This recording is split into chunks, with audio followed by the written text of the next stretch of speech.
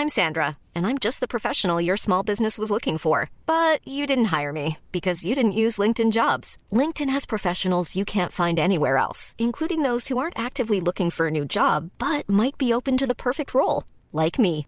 In a given month, over 70% of LinkedIn users don't visit other leading job sites. So if you're not looking on LinkedIn, you'll miss out on great candidates like Sandra. Start hiring professionals like a professional. Post your free job on linkedin.com/people today.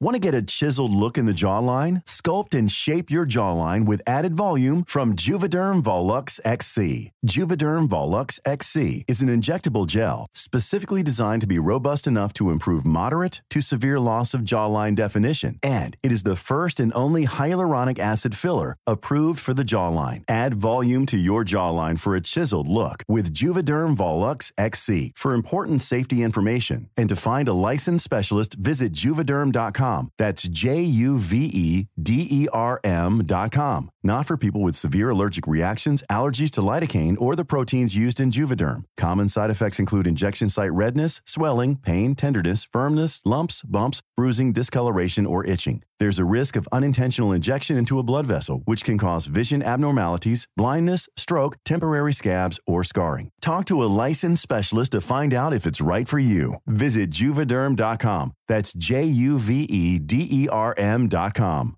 Hey, Dave. Yeah, Randy. Since we founded Bombas, we've always said our socks, underwear, and T-shirts are super soft. Any new ideas? Maybe sublimely soft. Or disgustingly cozy. Wait, what? I got it. Bombas. Absurdly comfortable essentials for yourself and for those facing homelessness. Because one purchased equals one donated. Wow, did we just write an ad? Yes. Bombas. Big comfort for everyone. Go to bombas.com/ACAST and use code ACAST for 20% off your first purchase.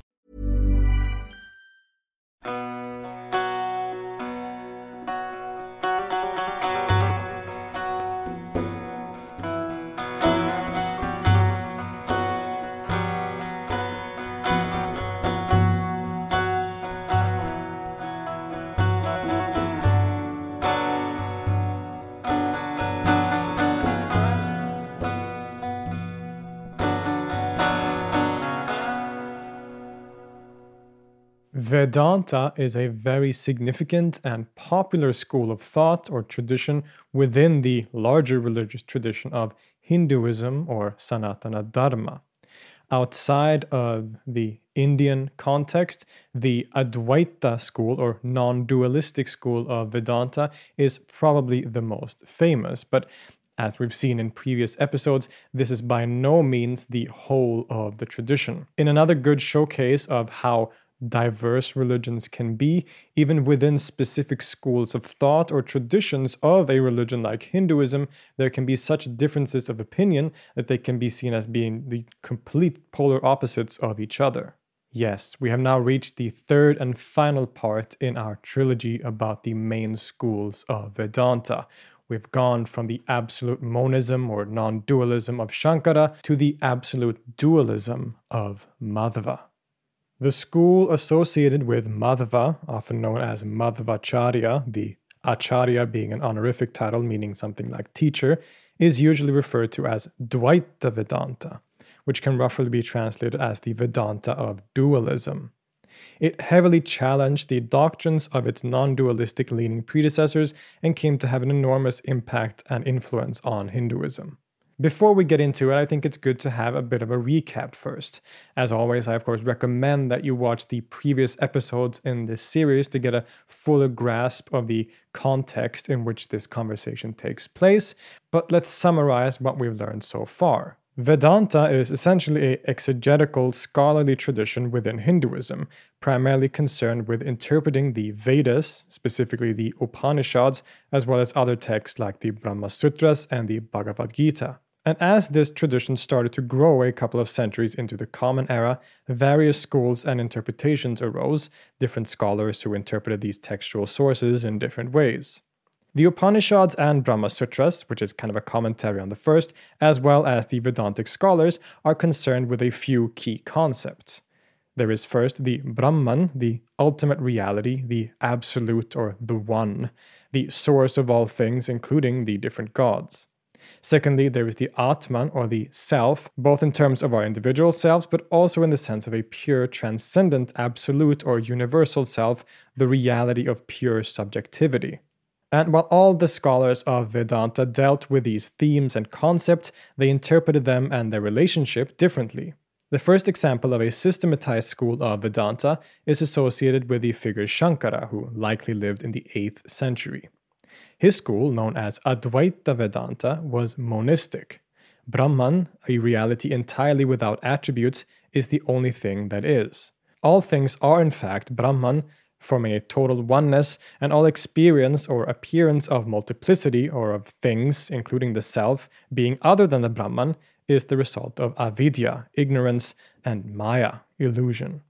The second figure that we have explored, Ramanuja, didn't like this at all and spent much of his life refuting Shankara's school. To him, Advaita robbed God, or Vishnu, of his rightful attributes and thus neglected rituals and devotional worship, or bhakti. Ramanuja, whose school is known as Vishishta Dvaita Vedanta, instead proposed that Brahman is identical to the god Vishnu with all of his attributes and rejected the attributeless Brahman of Shankara. The human worshipper needs God to be different from himself in order to worship him and receive his saving grace. However, he still held fast to a qualified form of monism by stating that all things are Brahman or Vishnu, but we are like parts of his body, he being the soul that moves the body. So it's both a kind of non-dualism, but one that still upholds a certain level of difference between God and human, and the importance of devotion, bhakti, for reaching liberation. And it is into this debate that Madhva is born and lives his life. He was born in the late 13th century close to the city of Udupi in the modern state of Karnataka in southwestern India. He grows up and lives in an environment that is incredibly diverse in terms of religion and intellectual thought. Not only were there various schools of scholarly Hinduism like the different movements of Vedanta already mentioned, but also other groups like the Shaivites, worshippers of Shiva, Jains, the atheistic Charvakas, and many more.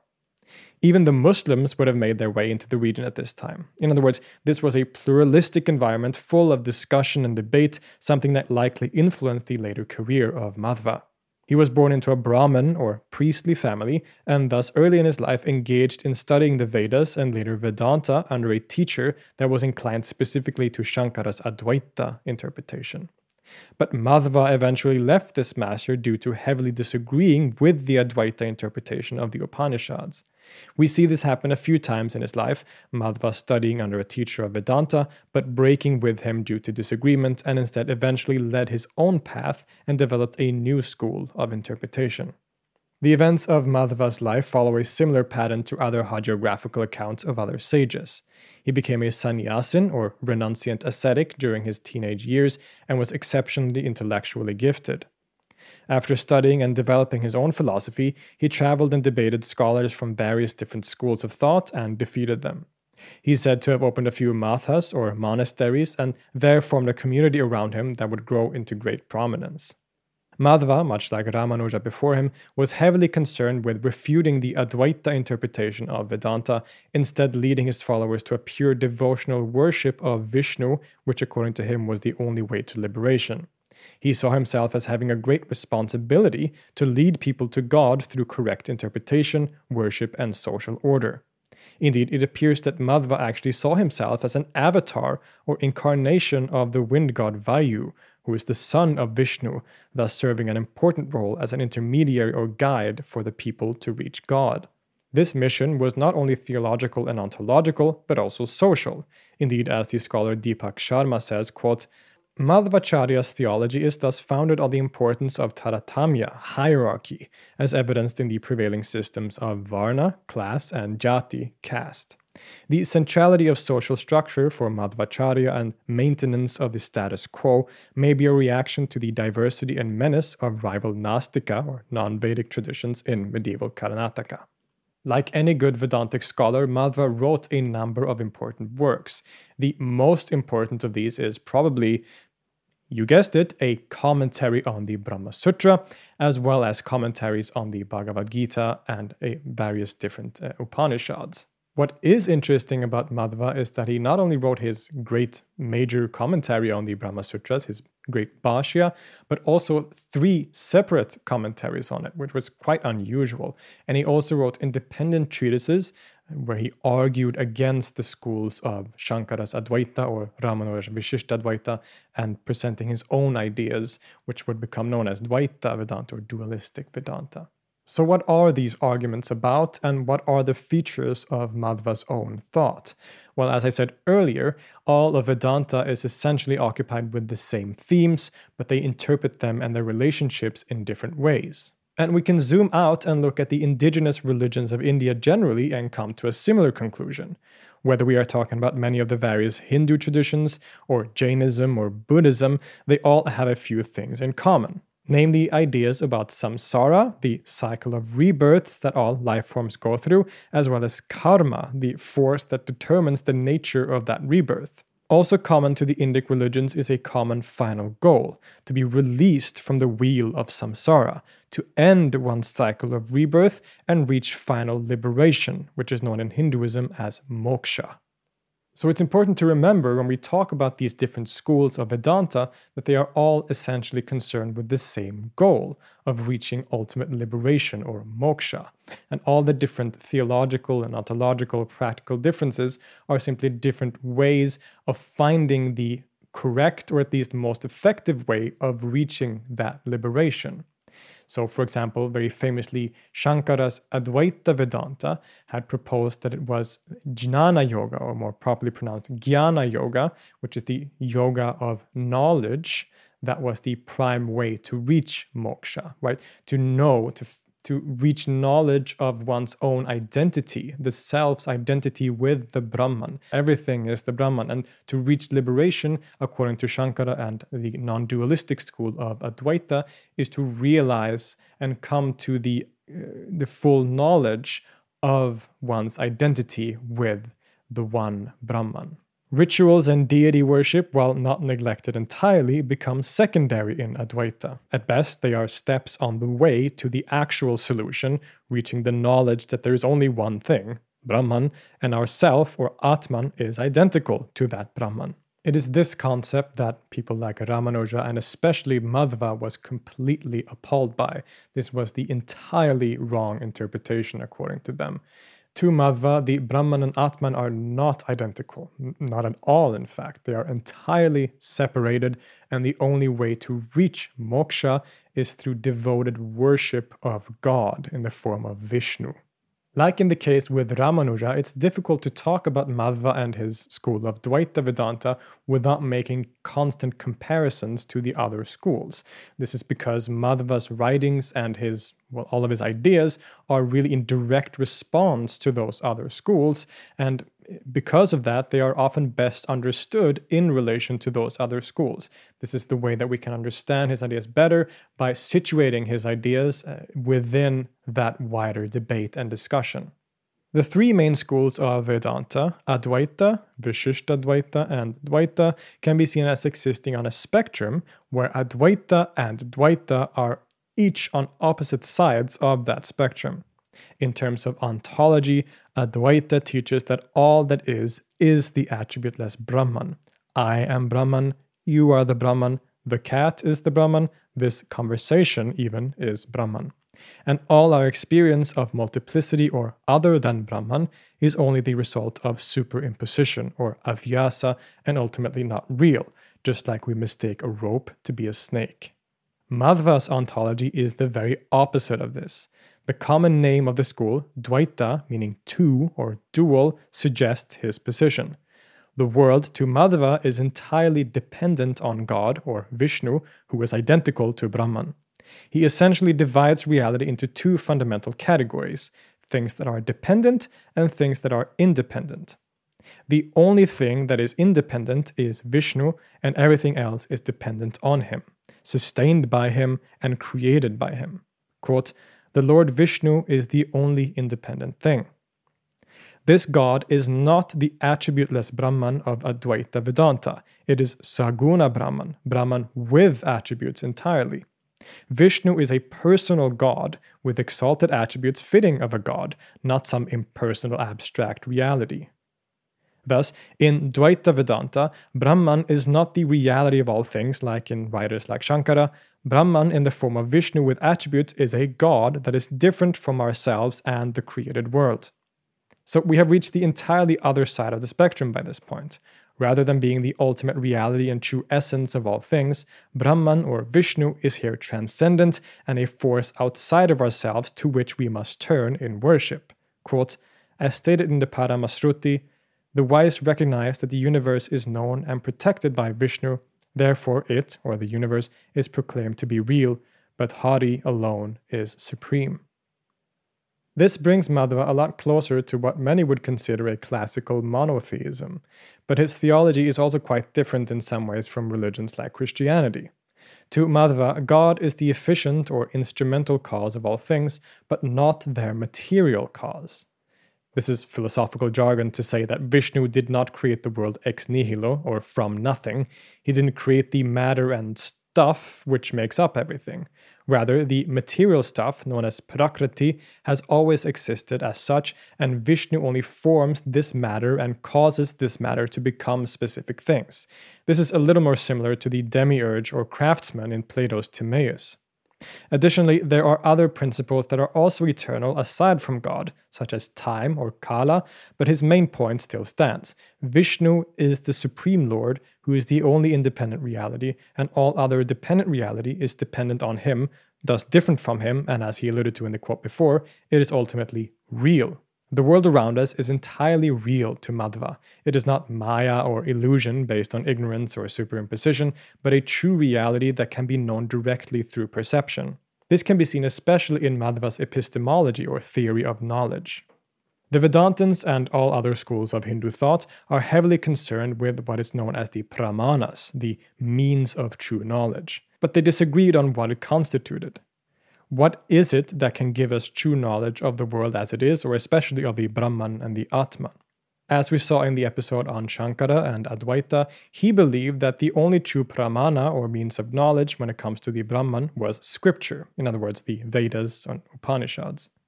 Because our common view of the world is essentially based on ignorance and misunderstanding, we cannot trust our senses or deductions to tell us anything about the ultimately real. Instead, we must rely on revealed and inspired scripture to guide us. But Madhva is significantly more inclusive when it comes to what counts as a pramana. To Madhva, there are primarily a few different means of knowledge or pramanas. Kevala pramana, which is direct knowledge of an object as it is, and then there is anupramana, which is indirect knowledge and the instruments with which direct knowledge is reached. And these instruments are divided into three main categories. Firstly, there is pratyaksha, which is essentially sense perception. All of our senses, including the thinking mind, experiences real objects in the world outside ourselves and can deduce truth claims about them. The self or soul of the individual, known as both Atman and as the Jiva, are entirely separated from Brahman ontologically, but they still have a connection. To Madhva, the soul is like a mirror image of the Brahman or Vishnu. So it contains indirect traces of God, but in a more real sense, they are, of course, not the same thing. Other than pratyaksha or perception, the pramanas include anumana or defectless inference, in other words, of making logical deductions based on one's perception, like claiming that where there is smoke, there is fire, for example, a very famous example from Indian philosophy. And lastly, there is agama or scripture. Scripture is a central means of knowledge to Madhva, just as it was for Shankara, both the Shruti or revealed text like the Vedas, but also Smriti or human-written but divinely inspired text like the Puranas, Mahabharata, Bhagavad Gita, and the Brahma Sutras. But as you can see, Madhva includes many other pramanas as well, and he seems to actually prioritize pratyaksha or perception as the most important, followed by scripture, which really shows you how much of a realist he was. You can have direct, true knowledge of reality by simply experiencing it as it is. There is no illusion or superimposition involved here. But things are, of course, a lot more complicated than this as well. Madhvacharya's ontology and epistemology are very hierarchical, and every branch or category also has a number of sub-branches, and it just goes on like that for a long time. We're not going to get into the complexities of Madhva's many different categories and hierarchies today, instead focusing on his main arguments and the general statements that he makes. But if you're interested in studying this deeper, then check out the literature or sources in the description of this episode. So we've already established how Madhva differs from other thinkers like Shankara in some very fundamental ways. God, or Brahman, is full of infinite attributes. He is a personal God who is different from the world and sustains the world. The world itself is not Maya or illusion. It is absolutely real and can be known directly through things like sense perception. Thus, even though Madhva and Shankara are reading the exact same sources like the Upanishads and the Brahma Sutras, they are coming to very, very different conclusions. And all this comes from Madhva's essential focus on worship and devotion, known as bhakti. Just like Ramanuja before him, Madhva belonged to the Vaishnavite tradition of devotional worship to the god Vishnu in particular, as well as his avatars and incarnations like Krishna and Rama. Shankara and the Advaitins don't belong to this tradition in the same way, which is what allows them to put a lower emphasis on devotion. But as a Vaishnavite, Madhva cannot accept this position. All these ideas that he has is aimed at the ultimate goal, to allow the person to have a proper view of the world, of God, and their relationship to each other, so that he can respond properly to his position in that reality and reach moksha, or liberation. But what is that response, and what is the role of the human being? Well, in a way, we've already answered that question. The role of the human being in this whole scheme is to devote his or herself to Vishnu and worship him. Quote, Bhakti, devotion, comes from knowledge of the greatness of God and is the strongest in all circumstances when compared to others. Moksha is achieved by this and in no other manner. Just like basically all other thinkers in Hinduism, Madhva is primarily concerned with reaching liberation or moksha, to be freed from the cycle of rebirths or samsara. And as we saw earlier, different schools of Vedanta interpreted how this goal is achieved in different ways. So Shankara's Dvaita Vedanta said that it is Jnana Yoga, the yoga of knowledge, of knowing one's own identity with the Brahman and the Brahman's all-encompassing nature as the only reality that exists. But Madhva, as we've seen, was quite clear on the matter that it is only Bhakti Yoga, or the yoga of devotion, that ultimately leads to liberation. He doesn't say that bhakti is the only important thing, though. The other yogas, like karma yoga and jnana yoga, are still important steps on the way. One begins with karma yoga, the yoga of actions and rituals. Jnana yoga, that of knowledge, is a required step to reach true devotion. One must have proper knowledge about the nature of God and the self and the relationship, as being separate, for example, to be able to properly devote oneself to worship. But at the end of the day, these are only prerequisites that lead to the end goal and the only true way of being liberated, which is bhakti. Bhakti is devoted worship of God, in this case Vishnu, in pure love and adoration. Praying to God, making offerings, all the things that come with devotional practice, that is the only way to liberation. And even then, it's not like the human being has control over when moksha arrives. It isn't a case where one is devoted enough to God that there's some kind of point one reaches when there is sudden liberation. Instead, all the devotional practices only prepare the practitioner to receive the grace, or prasada, of Vishnu. It is ultimately God who decides when the person reaches liberation, further emphasizing the ultimate power of God over all things. Once this has been reached, the jiva can live a blissful existence without rebirth in a heavenly world that in itself has various different grades and stations in relation to closeness to Vishnu. Perhaps it is here that the great teacher Madhva himself resides. Not only did he, of course, reach moksha according to Dvaita tradition, but as we saw earlier, he was also considered the very avatar of the god Vayu. Indeed, according to the hagiographies, Madhva never actually died, but it is said that he simply disappeared one day, vanished to never be seen again. A fitting end, perhaps, to a figure that is as mysterious and charismatic as he was. Madhva's interpretation of Vedanta, which became known primarily as Dvaita Vedanta, became a significant intellectual force in Hinduism. His huge focus on devotional worship of a personal god that stood above creation was very attractive to a lot of people, and he managed to challenge the great schools of previous figures like Shankara and Ramanuja.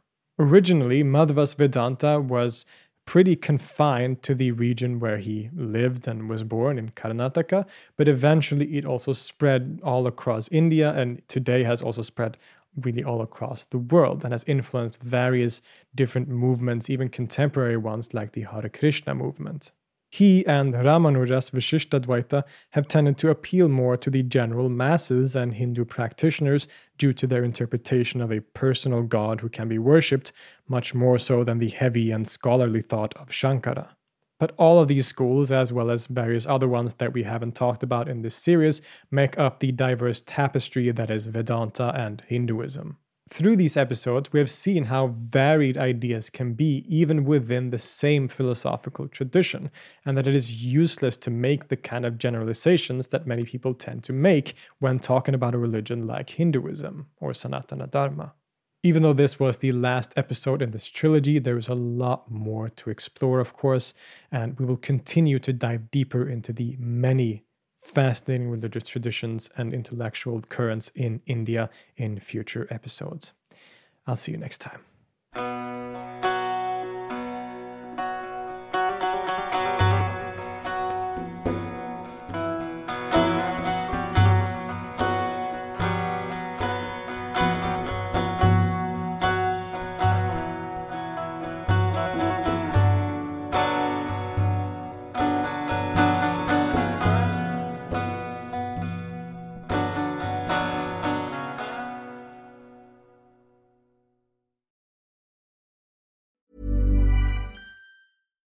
If you're looking for plump lips that last, you need to know about Juvederm lip fillers. With Juvederm Volbella XC and Juvederm Ultra XC, your lip look, whether it's subtle or bold, can last up to 1 full year with optimal treatment and no additional maintenance. Find a licensed specialist and see if it's right for you at Juvederm.com today. That's JUVEDERM.com.